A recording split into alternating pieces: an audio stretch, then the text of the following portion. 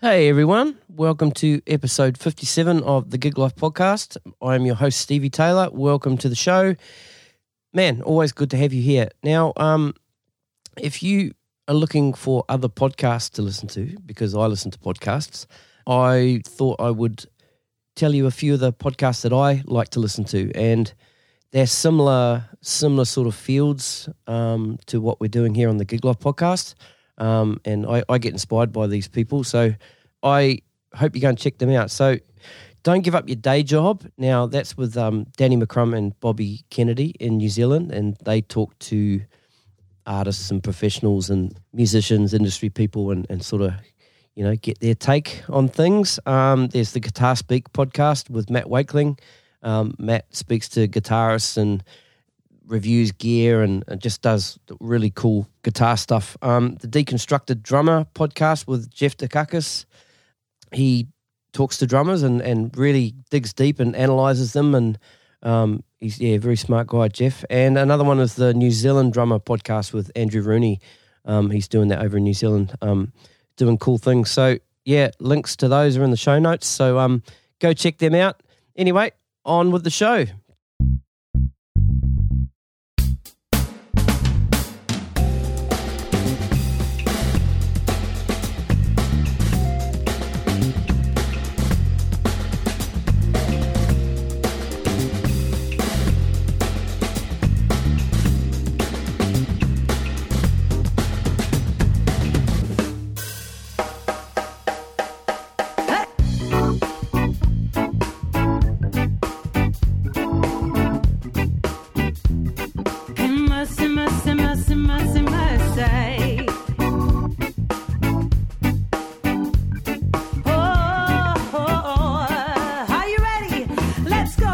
My guest today is drummer, band manager, entertainment agent and entrepreneur from Sydney, Emilio Panetta. Growing up in a strict Italian family, for Emilio to be able to play drums, on tomato sauce day he would steal the empty foam tomato boxes, hide them down the back of the yard and use tree branches as sticks to practice. Now, after completing a carpentry trade that he never really wanted to do, music was always the dream. Having played with and managed a bunch of bands and artists including Buddy Holly Show, Roachford, Jess Malboy, Shannon Knoll, he now owns and runs his very own entertainment agency, EP Entertainment, as well as still playing drums in his band, Soul Nights. A husband, a father, with another one on the way, and on top of that, he's just bought a coffee shop. So how does he do it all? I don't know. Ladies and gentlemen, check it out. It's the very cool Emilio Panetta. Cheers. Watch them as I follow me. Have mercy. All right, I think we're rolling. Welcome to the Gig Life podcast, Emilio Panetta. Thank you for having me, How Steve. are you, bro? Did I get the last name right? Perfect, mate. Nailed Perfect. Nice tang there, mate. Been practicing all afternoon. Yeah, man. We finally made this happen. I have to apologise for cancelling the last 2 weeks. Life. Things happen, Things mate. happen, man, but here we are, and it's cool to sit and hang with you, man. Absolutely. You got a lot going on at the moment, eh? Sure do. You just bought a coffee shop? Bought a little espresso place in Des Moines, Yep. which great coffee, good food. Yep. Homemade food. The wifey cooks a bit. And then I've got a cook that cooks food, pastas and makes all the sandwiches and stuff like that. So, yeah, good vibe, good little place in Des Moines. Yeah. So, yeah. So how did that come about? What was the mindset? What were you doing when you just decided, shit, I'm going to buy a coffee shop, I'm gonna buy an espresso bar? I've always, loved music. I love businesses. I love being in business. Yep. And it was just something that I wanted to get my wife involved in, just to make her feel like, being a mother, sometimes it's good to actually step outside being a mum and, go and do a 9-to-5 job, even though she had it for a long time. Totally. I think it was just a good mindset for her. And I think it was something that was for herself and her own doing. And, let's put something together and, called a bar Emilio's. Nice. Yeah. How about your timing, though? Like, you got a 1-year-old and you got a newborn coming in a few months. Well, funny enough, we actually signed, the day we signed the contract was the day we found out she was pregnant. Before or after? No, the actual day we signed. So she wasn't feeling well, so we went to the doctors After you signed? After we signed. Oh, no way. Yes. That's awesome. And then we found out she was pregnant, and you're not going to believe it's actually a boy, and it's the first boy in the family. So we're right, okay. quite stoked. Right. Yeah. Right, congratulations. Yeah, thank you. Yeah. Thank you. So Good stuff. yeah, 9 nieces, so it's Wow. the first boy, so we're going to keep the Panetta name alive, I suppose. Yeah, nice one. Yeah. Good stuff. All right, man. So let's roll back to the early days where it all started for you. Italian.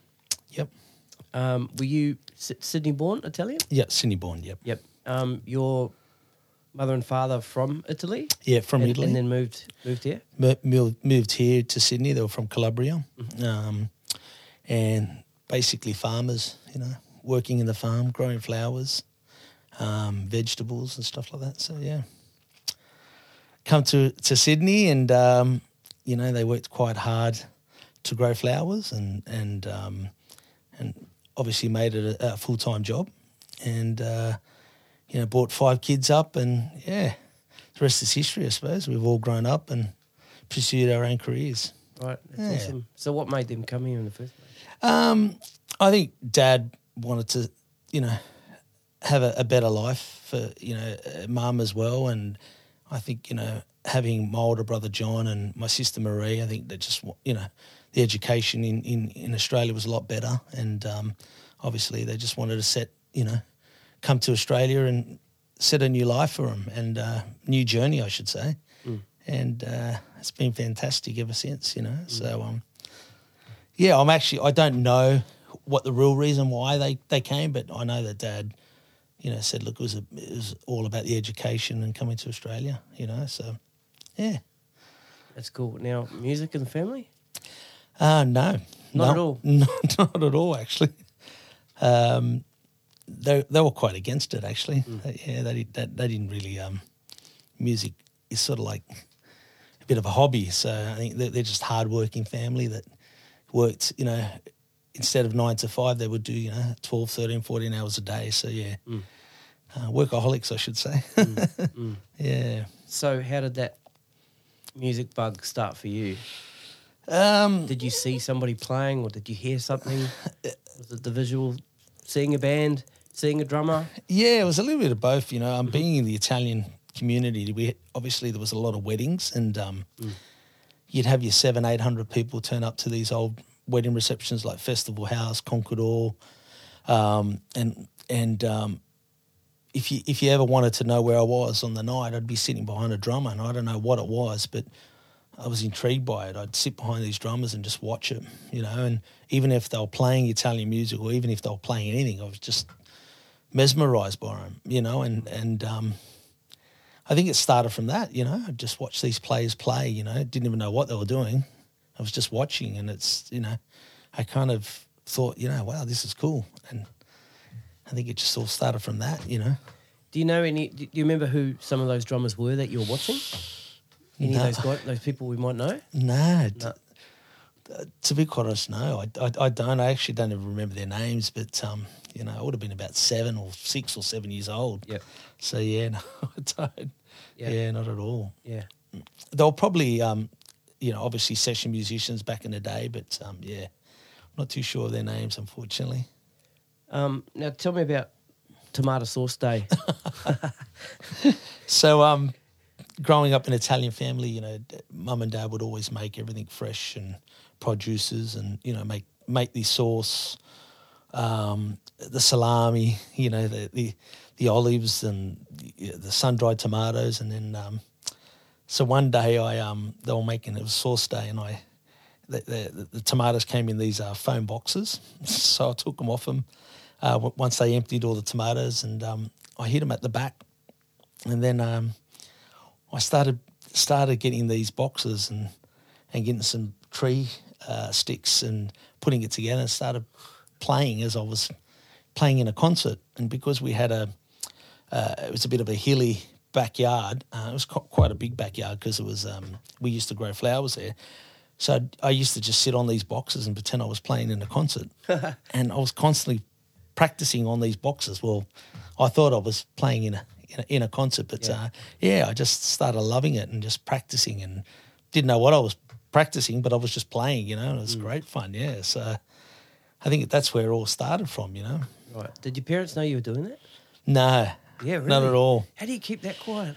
Because you had a massive backyard. Yard, right? Massive backyard. Right. And it was. I can just see you running down with these boxes. I remember taking these 2 boxes, actually. I'll never forget that day. And he had some black plastic, and I used to hide them, this black plastic. I never forget that day. And it was one day that one of Dad's good friends, who also we used to sell flowers to, was also a drummer that I didn't know. And he one day happened to come at the back with Dad, and obviously Dad had noticed that I was playing on some boxes. And his name was George Sacosta, actually. He had a flower shop on Delhi Road in North Ryde. And he said to Dad, this kid, he loves this, he needs to play. He needs to play. And, being Dad, he's like, oh, no, he's got to go to work. Don't worry about it. He's got to go to work. So I think that's when it kind of started getting into my body, like this is what I want to do. Almost a rebellion. Yeah. Yeah, right. Yeah, I actually, I did. I thought, you know what? No, I want to do this. This is what I want to do. And I think it just started from there, Right, so how'd you go about doing it? I think I kept on practicing on these boxes, and then one day George said, "Oh, come to my house, and I've got a drum kit, and you can start playing." And I remember Dad was like, "No, he doesn't need to come. He's got to work. He's got to get a trade, and he's young." And anyhow, it so happened we ended up going to the house, and I just started playing on this drum kit, and George was convincing Dad, you got to let this guy do it. You really need to let this guy do it, And then secretly, at school, there were school plays, and I started jumping into these plays and, getting lessons from school. Obviously not knowing much and trying to get involved with the school plays and try to get involved with teachers from the school. Did Dad know you were doing that? No, he didn't. So what I was doing was I was working at the service station at Caltex. Obviously I was a bit older then, and I was getting some pocket money, and I was trying to get some money to have some lessons and stuff. I was always short, but, right. You'd ask your siblings, extra 20 or extra 30 or, that's kind of where it started off. Yeah, so. So you got those lessons, and then was it out the back out to the boxes, or? Yeah, it was. Yep. Obviously, Dad wouldn't let me buy a kit. Right. He was like, nah, your trade is your most important. You need to be a carpenter. You need to go and do building, So he told you it had to be building? Yeah. Okay. Yeah. He was quite strict with that. Okay. You need to take a trade on. You need to follow your older brother, because my older brother's an incredible builder. And so I had to kind of follow that footstep. And it just happened from school. I was getting lessons at school, and then all of a sudden, years went by, and this thing was just running through my body. Like I need to do this. This is, So he was never lenient. Oh, look, I'm going to give you money for a drum lesson. But obviously, he'd give you money as a father would to a son. Yep. So there was weeks where he'd give me some money, and any money I'd save, and I'd go and do a lesson. I'd go and grab a lesson. Years went by. I started saving up, working at Big W, pushing trolleys, doing all these odd jobs, Awesome. Helping my older brother on a weekend. And I saved up, and bought a little kit. I can't remember how much it was, but it was quite cheap, but obviously expensive for me at the time. But then I just started getting some lessons and, working, and years went on, and working again and saving and, getting more lessons and started getting involved with this. And then a guy by the name of Wilson, who's an incredible singer-songwriter now, he's in the scene actually. We both, he's also a drummer, so we both got to play on some school musicals and stuff like that. And then it became this thing where, this is it. This is what I'm doing now. I want to be a drummer. I want to play drums. And, it started from that. And it just kept on snowballing after, yeah. Yeah. So who were some of the drummers you're listening to? I was a massive fan of John Blackwell. I loved Prince. But I also grew up because my parents, not my parents, but my brothers and sisters always had so many collections of vinyls, you know, from Deep Purple, Led Zeppelin, you know, Guns N' Roses, AC/DC. So I was always listening to all the drummers. But funny enough, Bon Jovi, Tico. Tico Torres was like a drummer that I was like inspired by it when I first started. Yeah. And I always wanted to be him. So when I was practicing on those boxes and to a real drum kit, it was like, you know, this is what I want to do, and I want to be like him. Yeah. So it all started from, you know, those vinyls and listening to good drummers like himself. But you know, it was all sorts of music, Motown. It was everything that you could possibly listen to. That my brothers and sisters had, I was listening to. So, and I probably didn't even know any of the drummers. I was just, oh yeah, that drummer's great, you know, just the music. So yeah, it was, yeah. What about school bands? Yeah, apart from like school production stuff, but getting into school bands like with your mates and doing that kind of scene. Yeah, there was an original band we put together with a guy named Andrew Peters. And we called it Where's Uncle Bob? And was a folky style rock band that was kind of something that we, you know, started putting together and started playing on the weekends and in between school breaks, lunchtime. So all the kids would be playing on the paddock for lunch and, you know, hear us four blokes just, you know, practicing inside this schoolroom. So yeah.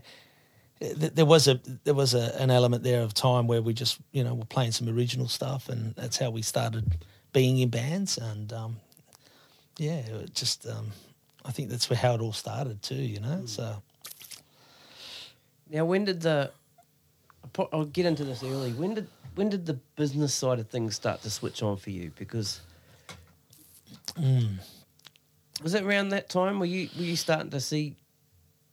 Explain to me. It's a little later on. It's a bit tricky. Was it a bit later on?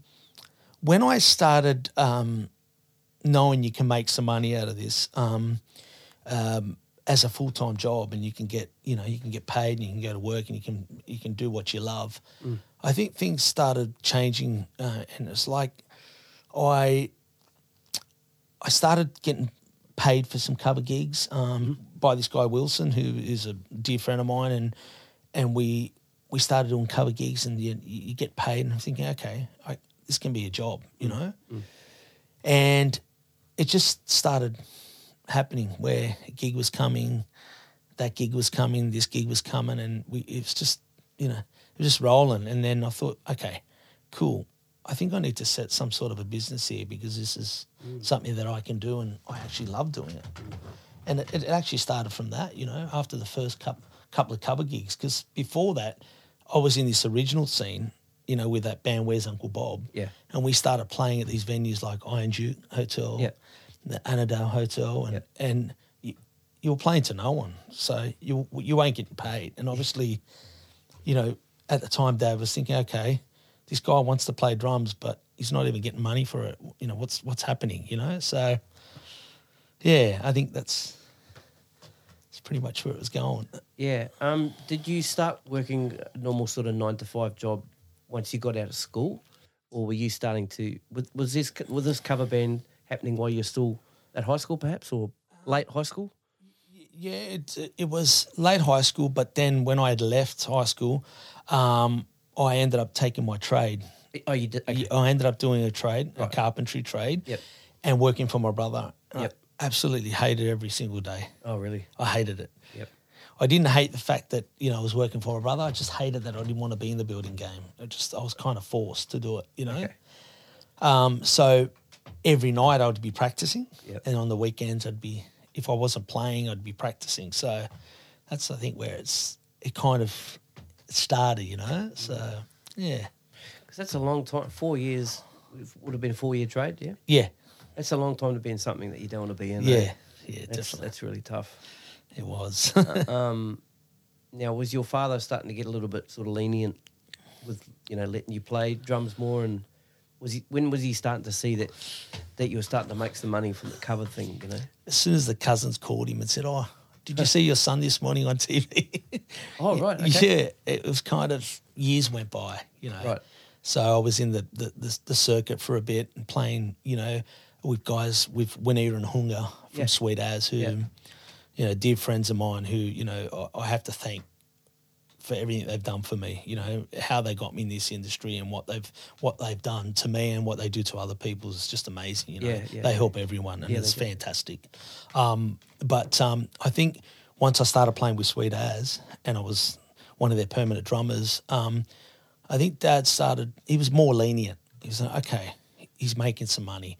Then I ended up doing some stuff with the Buddy Holly musical, which was great. And we're touring that around and we did some couple of TV appearances. And I think Dad went, okay, he's obviously loving this, He's obviously loving what he wants to do and he wants to pursue this. But, he actually sat me down. He said, all right, you finish off your trade and if you want to do it, that's up to you, Yeah, right. So, again, it just kept on going like that, Yeah, my dad was like that too with us. It was, I don't think I ever had that thought that I would do music full time ever. Okay. Not until I was sort of much older, Wow. But it was always whatever you got in your head, you do your trade first because you've always got that to fall back on. Yeah. It was, I'm still doing that trade today. Yeah. I still love it. So it's still good. love it. Yeah, it's yeah. great. That's Yeah. awesome. Yeah. Now, the Buddy Holly story, how did that come about? A guy by the name of Eric, a guitar player that actually got me, he's the musical director, and we were doing a cover gig in King's Cross and one of the guys said, oh, who's that drummer, blah, blah, blah, and it all just started from that, you know. Cool. And they said, oh, you interested in coming to trial out? And I said, yeah, I'll come and have an audition. And a few drummers went and auditioned and I got the gig and, yeah, we did 3 months and it was fun. It was great. It was an awesome experience, you know. National tour, was it? We only did, we did Adelaide, Perth, Sydney, Melbourne. Yeah, cool. Yeah. Yeah. And it was great. Right. It was really good, you know, playing every night. I think you had the Monday off. And it was a full-time job, but doing what you love. Right. Waking up in the morning and, you know, practicing on your pad for the show for the night. It was just great. I loved it. Absolutely loved it. Who were some of the guys in that band? Eric was the MD. The other guys I didn't really know. I don't. There was a guy named Arthur on bass. Some other guys that they're obviously not in the scene that I've been working with, so they were kind of new to me. Yep. And to be quite honest, I can't remember everyone, but right. they were great musicians, you know. Yep. A guy named Richard was Richie Valens, which did a great job, and there were so many people in that production that I can't remember them, but awesome bunch of crew. You know, it was good fun. Right. And was that a reading gig? It started as a reading gig, Yep. and to be quite honest, I'm not a reader. You know, so it's quite hard for me. However, you know, I kind of had the ears and I was like listening to the tracks, and that's how I kind of picked it up. But initially it was reading charts, and I was like, okay, it was all Chinese to me at first. But I think I just I knew the tracks, you know, obviously with my family knowing, not family, but my older brother and my sisters listening to all styles of music. Some of that stuff was part of their collection. Yeah, so, right. Okay, that's cool. Yeah, so some of that Johnny B. Good and all that stuff were kind of easy. Right. I kind of knew it. And not only that, watching drummers at wedding receptions were playing that stuff. So Gotcha. sort of like brought some history. Yeah, I just asked that because I've spoken to some people where they've played shows where the MD may change something every night. Yeah. And they'll write it on a chart. Sometimes they don't even talk about it. Yeah. So they'll do their run through, and the MD will go, "I've just added something on page such and such. So you have to go and find that change and read it, Yeah. That'd be tough. It was tough. I think there was a couple of moments when they did do that, but they were kind of self-explanatory. They were kind of like, hit the two here on this, on that song. And I just, to be quite honest, I remember Daryl Beaton teaching me that, the best way to learn a song is to learn it by the lyrics. And if you know the lyrics of a song, you know the track. And that's how that's how I kind of taken that, and I've learnt songs now. And that's how I learn songs. I listen to the lyrics and I know kind of where that phrase is going or what's happening in that pattern. Yeah, right. So yeah. Some good advice. Yeah. It was a great advice, and incredible player too. So yeah. Did you see yourself as possibly a show drummer? Not at all. Really? Not at all. So sort of how far in did you start to think, no, I don't want to be doing this? It was actually then is when I thought, you know what, I want to start doing more than just bands and playing drums. Oh, right, okay. I want to expand out, and because there's so much talent out there, but being an agent, it was like something clicked in my head. I also want to be an agent. I want to put things together. I want to put bands together for weddings or people or corporate companies. I want to put floor shows, aerialists together. I want to get dancers. So that's when it actually started. I remember sitting in Perth and thinking, okay, what else is there? What am I doing? What else can I do to add to what I'm doing? How can I make this a career? And that's how it started happening again. It's like, okay, I'm going to set myself a band. I'm going to start off with a band called Soul Knights. And we started doing that, put that band together, and now it's working constantly 3-4 nights a week, and it's great, and it's doing well. So it was everything was a snowball effect. Things like I seen a bit of this, I seen a bit of that, and do I just want to play drums and that's it, or do I want to manage? And I like the managing side of things, so, and booking, so. Yeah. Had you seen other people doing it that and then you were thinking, I could probably do it a bit better than that? Or I won't say better than that. Could have done it a different way? As an agent or as or did you just sort of have this idea that I want to try and do all that stuff and then just give it a crack? I think what it was I've always had to prove something to Dad that music is not just a hobby. Okay. It's something that I love, and I need to do it because I want to do it, and I want to do it because I love to play. And to play, you can't sit at home and think, okay, the phone's going to ring and you're going to get a gig this weekend. So I've kind of tried to always say to myself, if you want that, you've got to go for it and you've got to get it. And that's how I've kind of set this business up. It's like, you know what, I want to work this weekend. I'm going to pick up the phone. I'm going to say, do you guys need a band this weekend, or you're looking for a band for your event? And that's how it's kind of given me the drive. And at the back of my head, I've got Dad going, okay, so you're pushing this as a career. This is your life. This is what you want to do.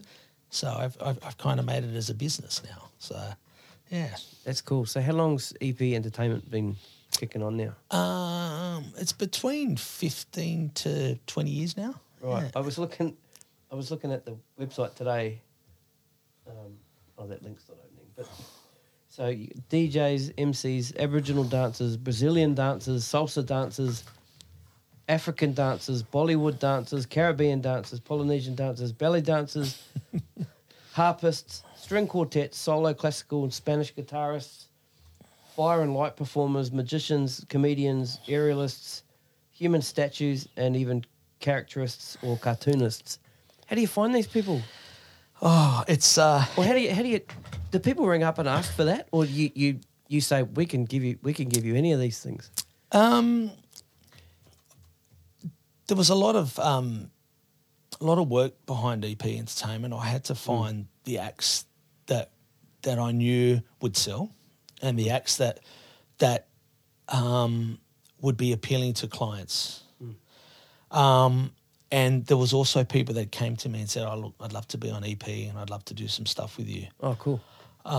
When I got the contract with Dalton House, so Dalton House is a quite large venue, and they asked me to be their preferred supplier, I had to enlarge in the company. It had to be to a point where I wasn't just doing soul nights, or I wasn't just doing a band. I had to do other things because a lot of their clients wanted different styles of entertainment.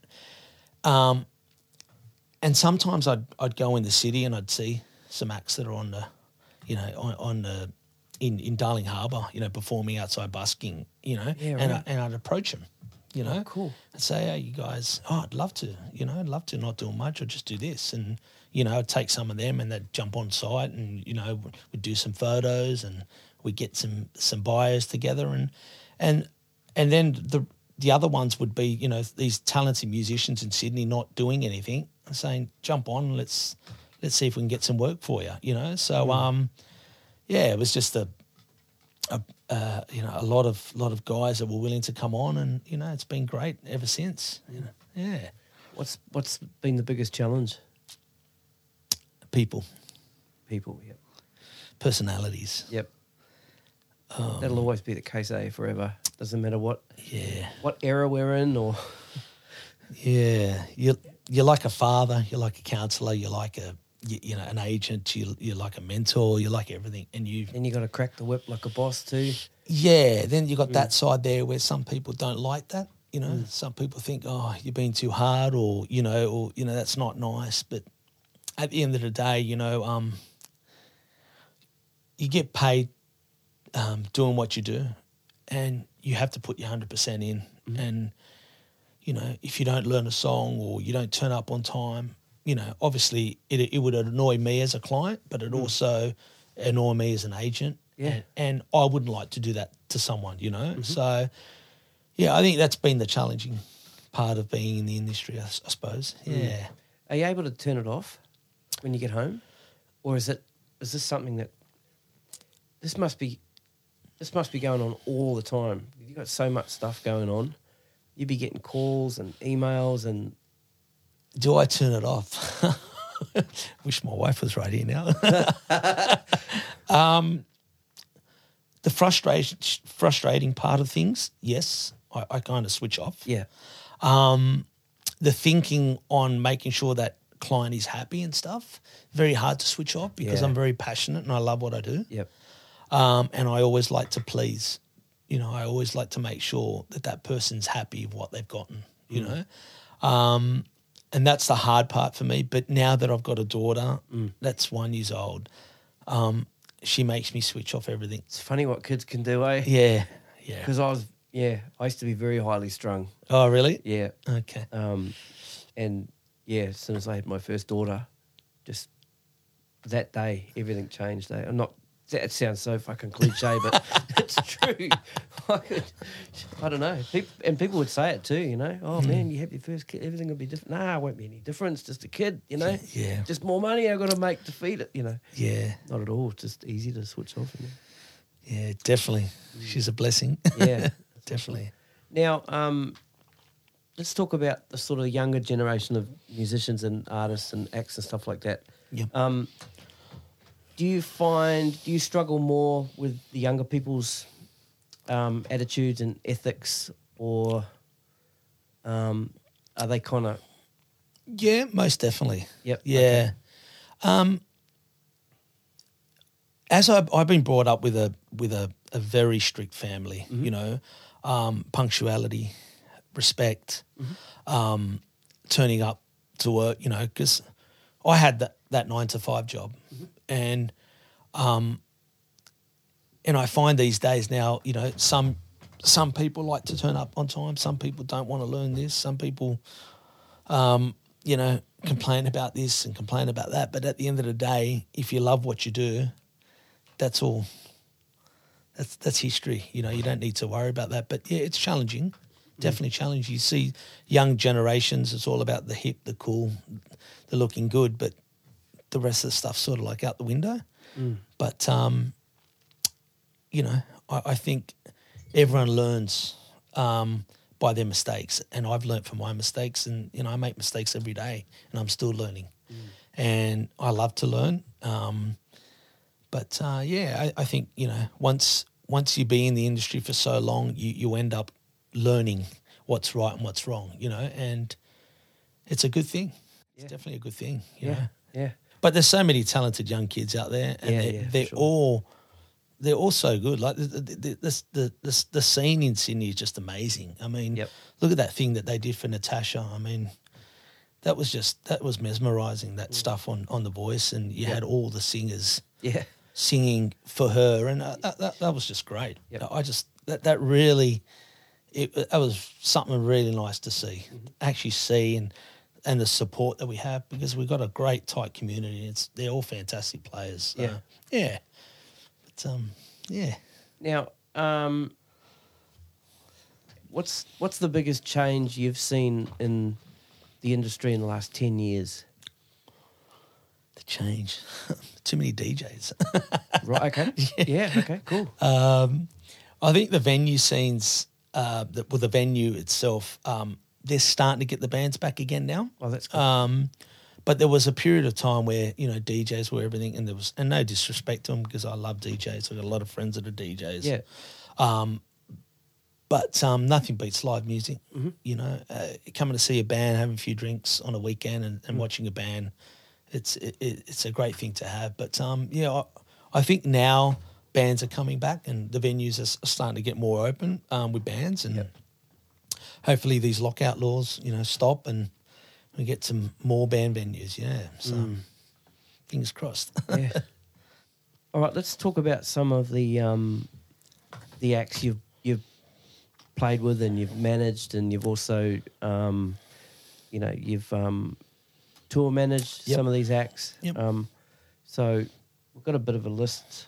Now, Roachford. Yeah. Man, one of the first CDs I bought when I first came to Australia was Roachford's CD. Man, I love that guy, man. He's awesome. How'd that come about, and what sort of what was your role with him being here? A guy named Andrew Pinto started bringing some acts into Sydney and Melbourne.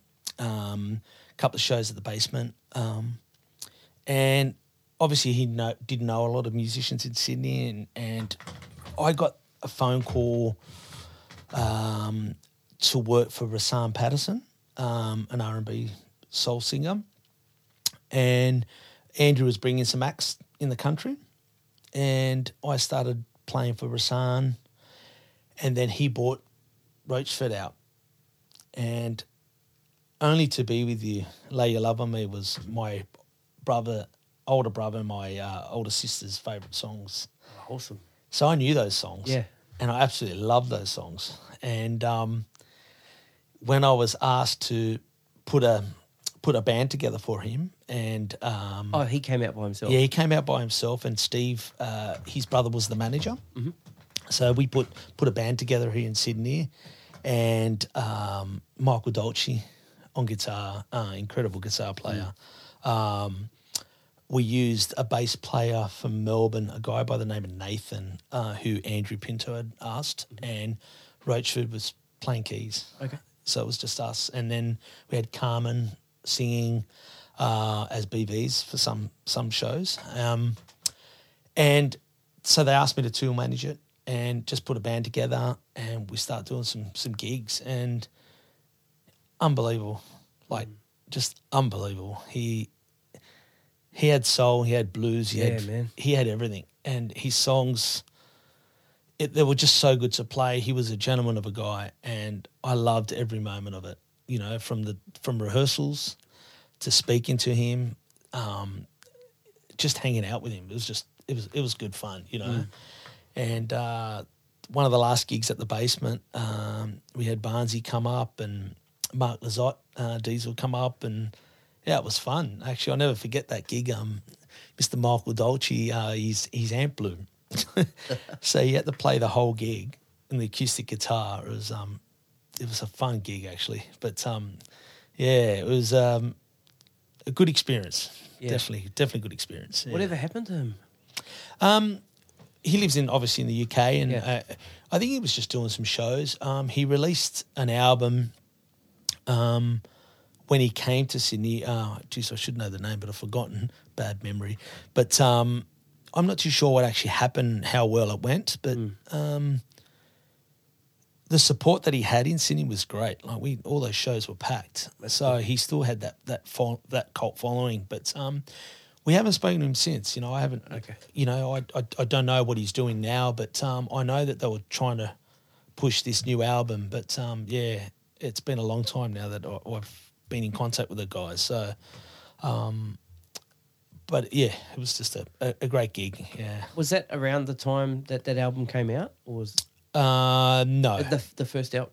No. Okay. This is long time after. Yeah. Okay, right. Okay. Yeah, so probably about 9-10 years ago. Okay. Yeah. Yeah. So he obviously released those albums a lot longer. Yeah.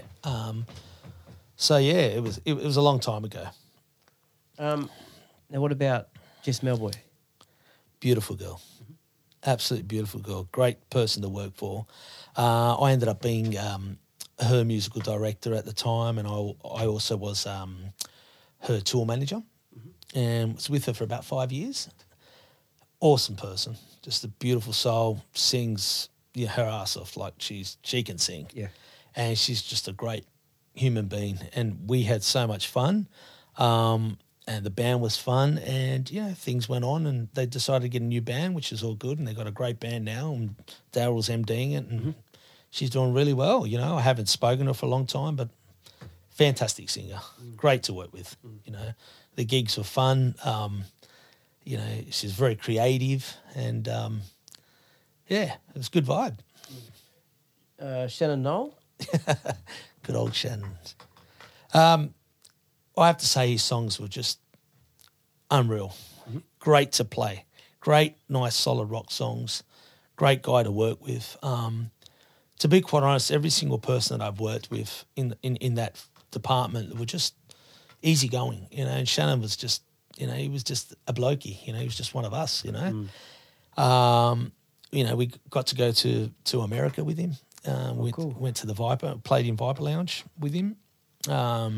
We did a show at the Gibson launch, which was great. And we did a lot of shows across Sydney, Melbourne, you know, Brisbane, and toured around the whole of Australia. And it was fun. It was really good. His songs, you know, were easy to play, but yet, you know, very catchy. And, great experience. Really good fun. How long after Idol was that? It would have been about, I think, 2.5, 3 years after. Okay. Yeah. Yep. So I was with him for about a year.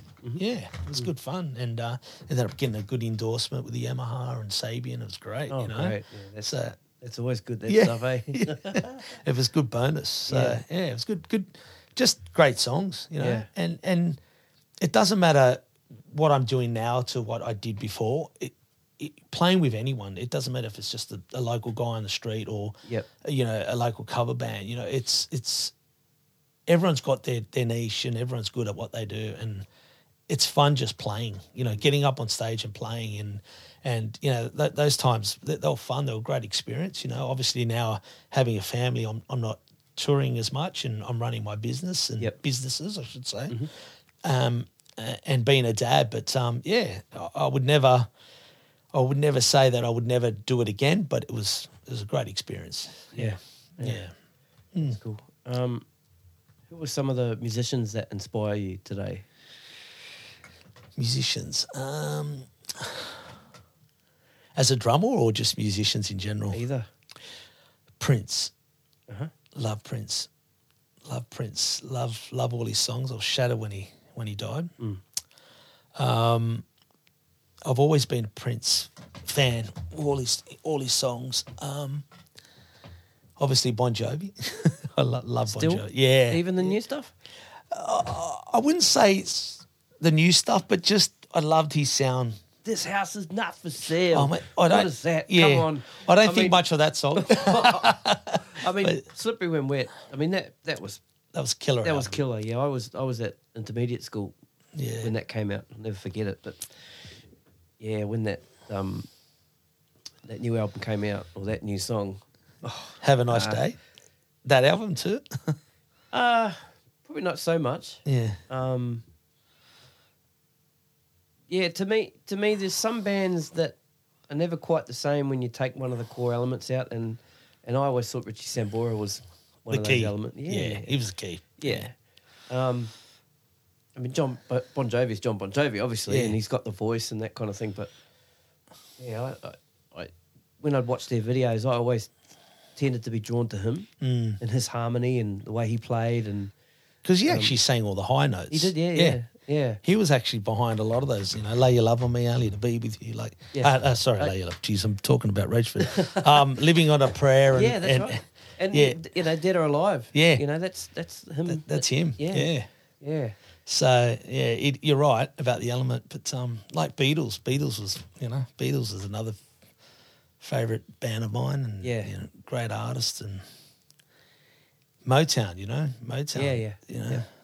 I got into Motown when I started getting right into bass. Yep. And when I first started getting bass lessons from Simon Olsen. Okay, yeah. Yeah, do you know Simon Olsen? Yeah, Simon, yeah. Yeah. He put me on to a Donny Hathaway album. Unreal. Willie Weeks playing bass. Yeah. And then at the lessons too, he started showing me some James Jamerson stuff, and I'm like, who's James Jamerson? Yeah. And that's when I started getting into him, and getting right deep into the Motown stuff. Yeah. That's I had always heard it; it's always been on the radio, but to get deep into that level, having it be the bass, which Jamerson was key, man. Yeah, it really absolutely. Hey. Donny, Donny was, Al Green was another favourite, artist of mine. There's so many that I think now these days you just listen to everything. It's very hard to pinpoint, who was your favourite artist. But I know Prince was always my standout. It was always in front of me. Okay. It was always, every single song that Prince ever played. Even if it wasn't popular, I'd still like listening to it. So right. But I think the more I listen to different musicians and the more I listen to different music, I kind of stop saying, this is my favourite now, or this is who I just listen to. You just listen to anything, and playing drums for different, with bands and playing with different other bands, you kind of had to listen to everything. Yeah. So, yeah. Was there a favourite Prince era? Purple Rain, obviously. Okay. Yep. Yeah. Purple Rain was great. The movie was great too, actually. I watched it the other day. Yeah, that's cool. Yeah. That era. I think that era, songs when Cream and all that come out, Doves Cry. Yep. Yeah, it was, I think. What's the name of the drummer before Blackwell? The big guy. He played Cream and Diamonds and Pearls. Yeah, geez, I've gone blank. Michael Bland. Oh, that's his name. Okay. Yeah, so. Beast. Yeah. But, he was solid. He had a pocket. But I still, unfortunately Johnny's died, but, I loved his showmanship. I loved what he brought to the table, But, quite sad what happened, but, yeah. Any other drummers these days that catch you? What about any of the modern stuff? I like Questlove and stuff. Okay, yeah. Yeah, Questlove. But I like Sydney drummers as well. Like, cool. I love watching Sydney drummers as well when I've got the night off, or I can go and watch them. But guys like Buddy, he's amazing. Caesar, like, great. Tyrone. Some of these guys are just incredible, man. Like, who's Tyrone? A Tongan drummer. He's Tongan. Yep. Drummer that plays in the scene. He's just beautiful feel. Yeah, great person. Yep. Beautiful feel. Just I like watching that. That inspires me now too. You don't have to have that popular name, or I've been playing with all these artists, but you see these guys are just killer players. They live in Sydney and they just play, and they can play. So I think now it's just you like to watch and listen and watch anyone that's around now. But yes, Warren Trout's another great drummer. Yeah, isn't he? Really good on Gordy's. Yep. I used to watch Gordy a lot. Yep. So yeah, there's a lot of artists that I've used to watch a lot. Yeah, but Questlove was another favourite drummer of mine, definitely. Yeah. Were you listening to him through the Roots stuff? Roots. Yeah, that's cool. Yeah. Because being a fan of production, that's something with the Roots music I love. Yeah. It's just their production, the sounds that they get, and especially drum sounds, kick drum sounds, cymbal sounds.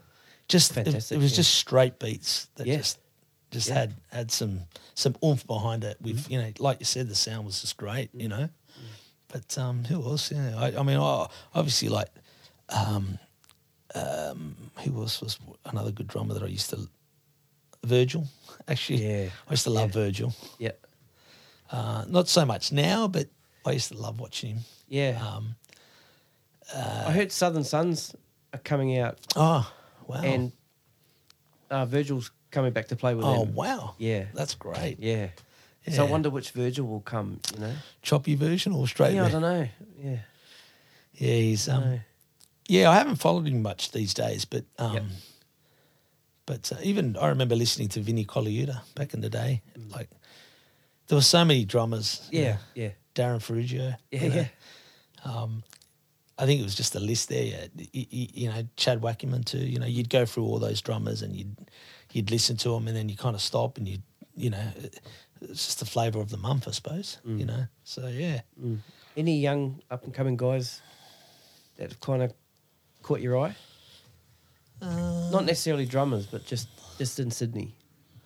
In Sydney. As a band, as an original band, or No, just players. Players. Yeah. Like I said, those guys that Yeah. I was mentioning, guys like Buddy and Tyrone and Caesar and who else is it? Jose. Do you know Jose? No. Yeah.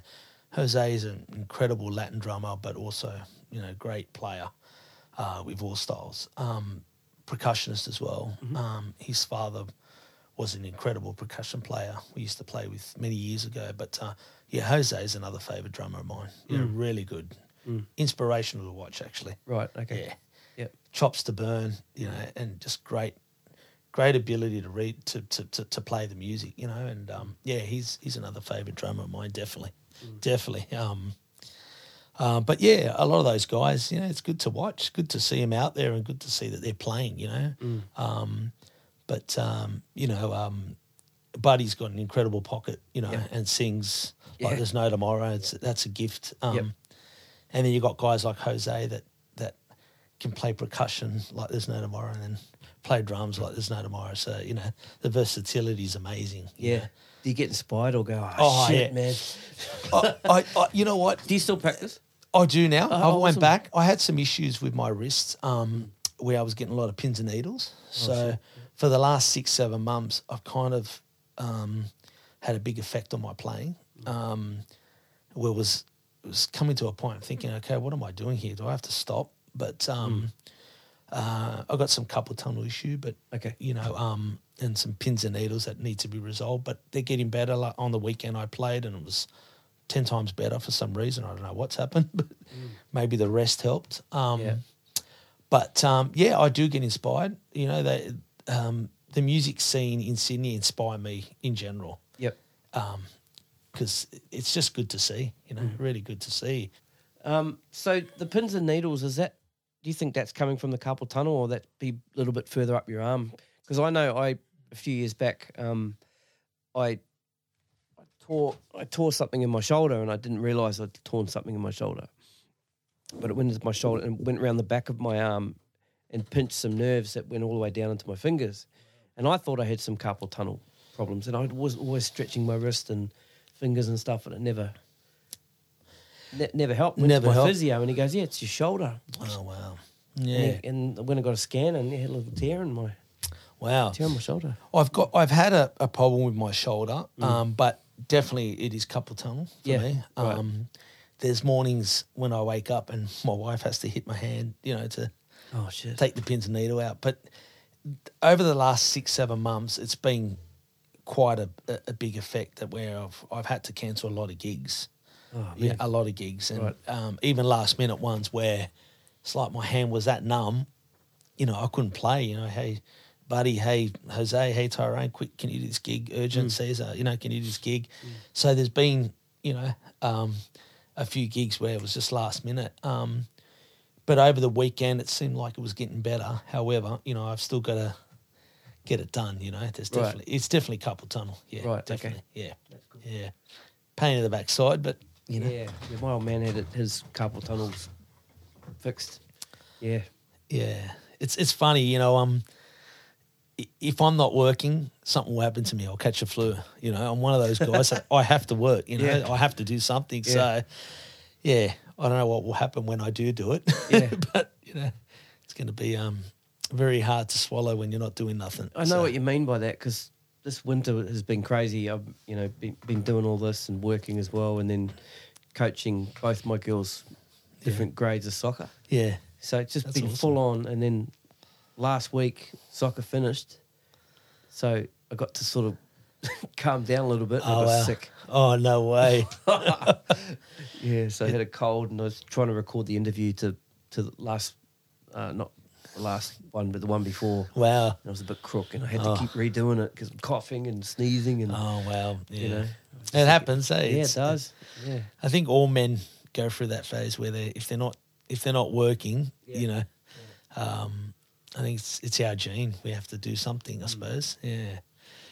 But quite. I remember going actually on our honeymoon, and it was the first time I was away from the office, and it was very hard for me to not sit in the office. It's just I always bring back the way I've been brought up.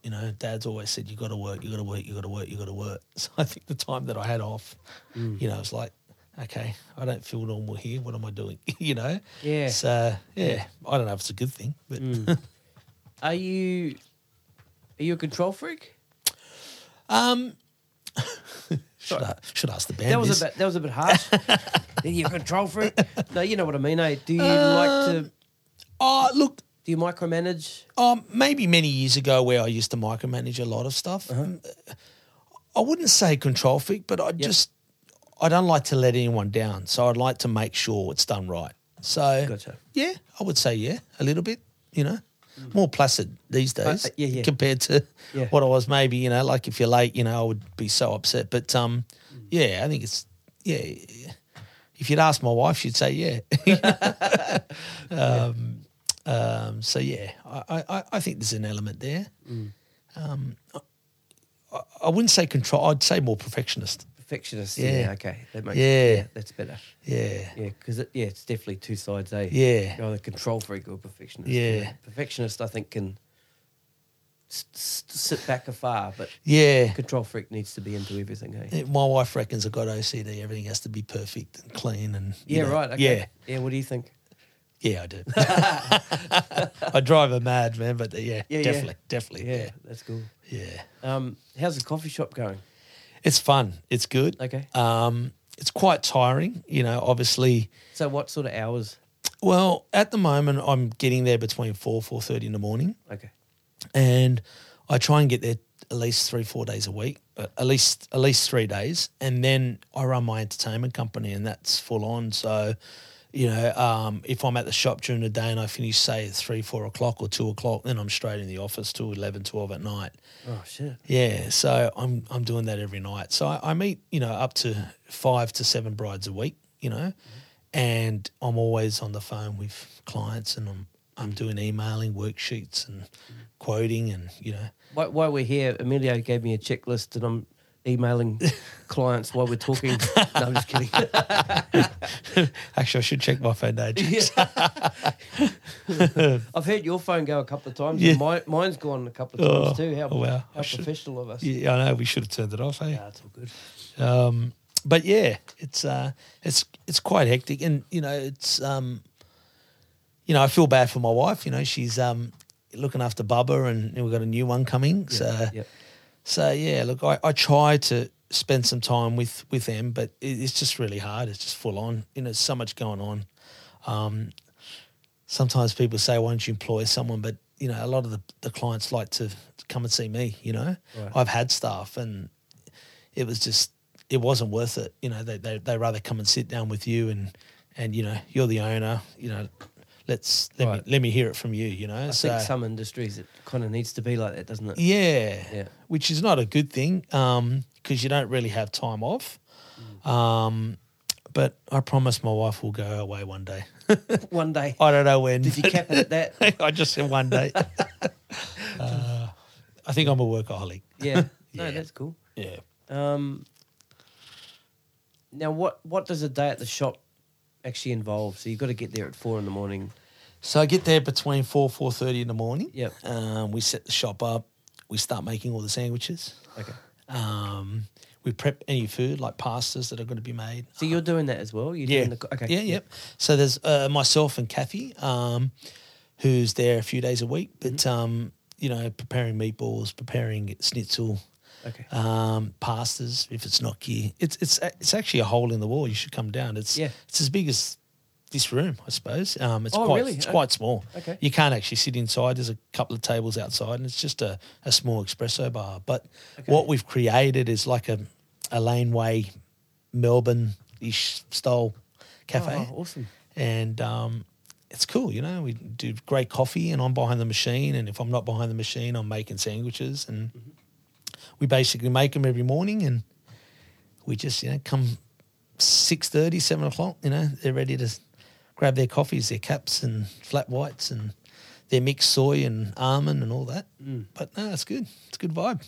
Is there much you change during the week, or is it kind of set menu type thing? I'm just trying to work out how it sort of all comes together with because the entertainment thing's completely different. Animal, isn't it? How does it come I tell you what, I'm a people's person. I love interacting. I love meeting people. I love talking. Yep. I love to hang out with people. It's good fun. But I've always loved coffee, and I've always loved an espresso bar. It was always a dream as well. Oh, awesome. Yeah.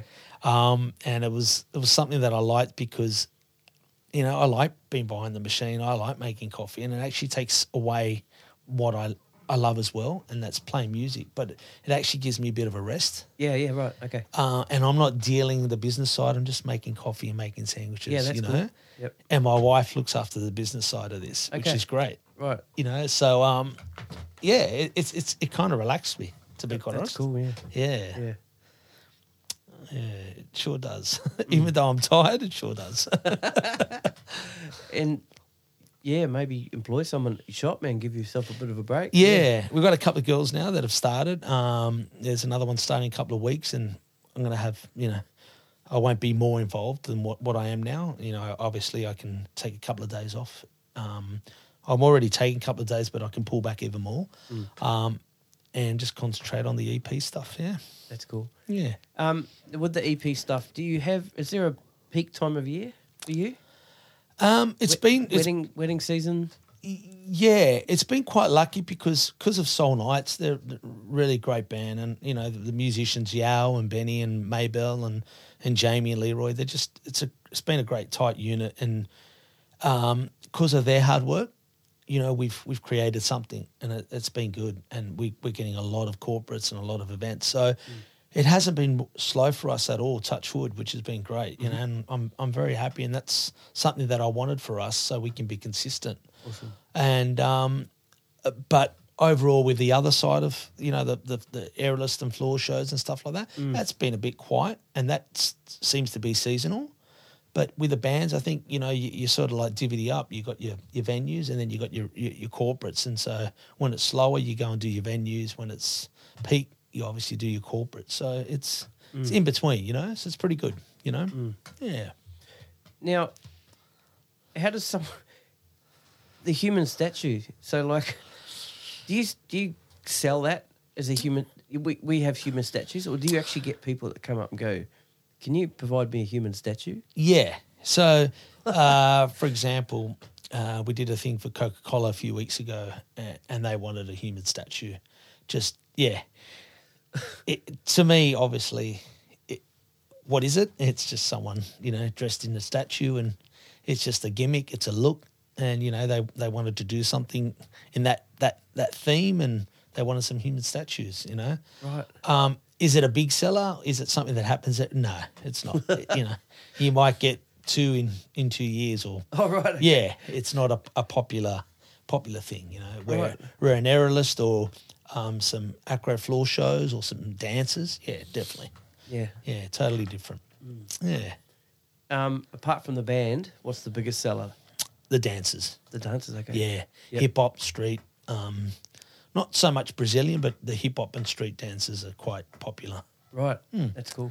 Yeah. Through all age groups? There's a group called the Incognitos that a good friend of mine, Richard's, put together, and they're basically waiters, and they go around on the table. So, for example, you're getting married, they go around the table and they're pouring water on everyone's table as a normal waiter would, and then all of a sudden they drop some cutlery, and they're hidden as waiters, and they break into these routines, the hip hop and street, and all choreographed. And that's one of my biggest sellers, to be quite honest. Right. Yeah, it's actually a good little show. Great. I had them at my wedding, so they were good. Awesome. Yeah. So they're popular, and what else is there? The burlesque dancers quite popular. The burlesque in the champagne flute, it's quite popular. Yep. We've got some spheres where, basic it's a big balloon, and you've got people doing some ballerining inside as an acro inside a big balloon. Right. And it happens in corporates, which is great. But, the aim is to push the band, That's the priority, Yep. Soul Nights or the band is the priority. So, did you plan your wedding? Yeah, I got up. Sweet As was the band. No, did you plan your wedding? Oh, I planned it, yes. Right. So were you working on your wedding day? Ooh, this is a touchy one. My wife thought I was a bridezilla or a groomzilla. She'll laugh at this, but I don't think she had any say on anything. No, besides the dress. No, sorry, no. But I controlled that from getting. That's what I'm saying. Yeah, Did you get to relax on your wedding day? But no. Do you know what I did at 11 o'clock when everyone was partying and that? I was so it was fun. It was great, but yeah, like obviously being in the industry, the florist and the hire car guys, and they're all friends of mine, and my poor wife's like, "Oh, you've already booked that? Yeah, I've done that. You've done that. Yep, I've done that." So yeah, it was a great day. But yeah, I controlled that. You controlled that day. Nice one. Perfectionist. Yeah, it was actually. Yeah, I loved it. Loved it. But we did have Sweet As there, which was great. Yeah, that's cool. Yeah, so they were good fun. Yep, awesome. All right, man. So what's the next 12 months? Is the book full? At the moment, yeah. That's cool. Yeah, we got a fair few weddings next year booked as well. Mm-hmm. But this year seems to be very good. Yeah. That's great. Yeah, so it kind of works as a 6-month bracket as well. So, people that are booking now will be booking for January, February, March. And, in January they'll book for, the October, September dates, So, okay, gotcha. Yeah, it's looking good. It's quite positive. And I'm working quite hard to make it work, even though sometimes the industry can be slow. And it can be up and down. You really got to put the effort in. Got to be proactive. Yeah, definitely. You always got to chase venues. You always got to chase people, chase quotes. And that can be frustrating too at times. You send them a quote and you spend hours and then don't hear from months, and then you said, okay, what's happened? Oh no, we found someone else. So that's where you've got to kind of bite your tongue. Yeah, okay, that's how they've dealt with it. You just got to move on. So that's the frustrating bit, And what about competition? You got much competition? Oh, there's heaps of great bands out there. Yeah. Heaps of great bands. Yep. And you know what? They're all learning. Like talking about young guys, they're all learning, and they're doing what I did when I was younger. They're doing what I'm sure you were doing what you were doing when you were younger. But so there is a lot of competition, a lot of bands. That can only be good for our scene, I reckon so. I think it's a good thing. Yeah, definitely. I think we all need to set the benchmark. We make sure that we're all pricing accordingly. We're not underdoing and going too low, because a lot of that going on, eh? Oh, absolutely. It's it happens all the time. You know, you get people calling you saying, "I got that band for that much." Oh, okay. How'd you get that? You know, we're doing 5 sets. Oh, okay. How'd you get that? You know, it's so you've got to kind of say, okay, well, that's that band. This is what we charge, or this is what we do. You know, so you kind of got to sell your product and know that your product is good. Yeah. And you believe in it, then there's no problem. If you don't believe in your product, then you just, you know, it's just it's day to day. That's day right. by day. It's, Exactly. You're not playing the long game, eh? Exactly. Yep. You know, and it's the same thing at the coffee shop. If you don't believe in your coffee and your product, then, you know, then they can feel it and they're going to go, well, he doesn't feel that coffee's right. Well, why would I want to go there? You know? Yeah. So, yeah, you definitely have to have that confidence. Even if you're not confident about it, you just got to be confident about it. So, yeah. Oh, man, it's all looking good. Yeah. Baby on the way and Yeah, baby boy. exciting times. It is. Yep. It's going to be a handful, but I'm Yeah. sure it's another new journey, I suppose. 2's good, man. Yeah. Yeah. You got 2, right? Yeah. You wait till they start interacting with each other. Yeah. Yeah. I think that's the fun part. That's cool. And then you can get to the point where they just go and play, man. Yeah. You know? Actually, Cool, good times. my wife said to me the other day, I said, how many kids do you want? I said, oh, honey, I want to create a band. She goes, what do you mean? I said, well, once we've got a band, then we're fine. Yeah. She goes, so what, you want more than 2? I said, it's whatever happens, darling, whatever happens. You know, you never know. Yeah. You never know. But it's always good to have a family, you know. Yeah, totally. You know, it's a blessing to have kids. You know, they're amazing even to watch them. Even Sophia, you just watch her talk a little bit, you know, and call you dad, you know, even if it's 2 a.m, dad, you know, you got to wake up and you got to go and get her, you know. So yeah, it's a good thing, Yeah. you know. But you know, funny, we bought her a little piano the other day. She's jumping on this little piano and. Do you like the piano? She's shaking her head. So, you know, it's good. You know, That's cool. You hope that you can inspire the kids to play music as well. And, you know, I always say that, you know, it's always a good thing to play an instrument. Yeah. You know, so, Yeah, I mean, we've got, as you can see, instruments all around here, but also upstairs, a piano, and there's guitars and ukuleles and, you know, drums. There's always stuff there for them just to pick up and play. And do they play? Do they get up and play? sometimes they do. They're both very coordinated, very melodic. Wow. So in time, you know, hopefully it happens. But my daughter found this.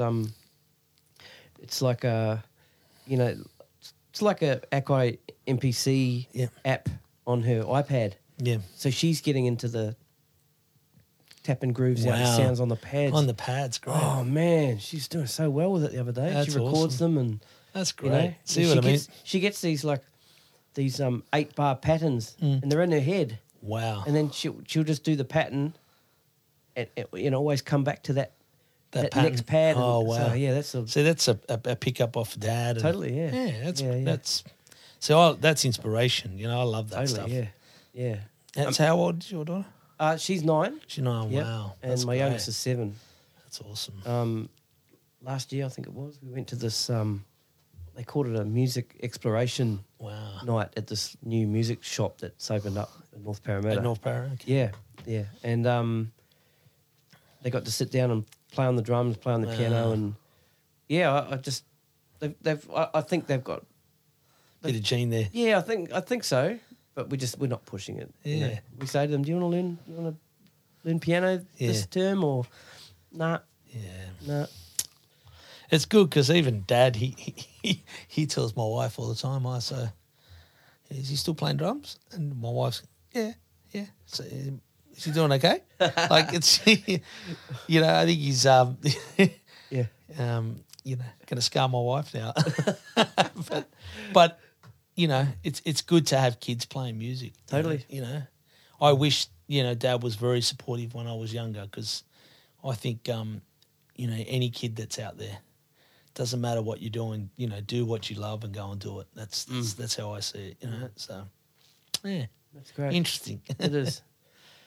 Emilio Panetta, thanks so much, man, for being on the Gig Life podcast. Thank you for hanging out with me today and And yeah, it was really cool, man. Oh, thank you, Steve. It's a pleasure and an honour. You know, I really love this stuff, and it's it's great what you're doing. Thank you, it man. really is. Yeah, good on you. And I'll be down for a coffee. Yeah, anytime you want. Always open for you, mate. Sweet as, bro. Thanks, man. Thank you, man. All right, Thank you. later.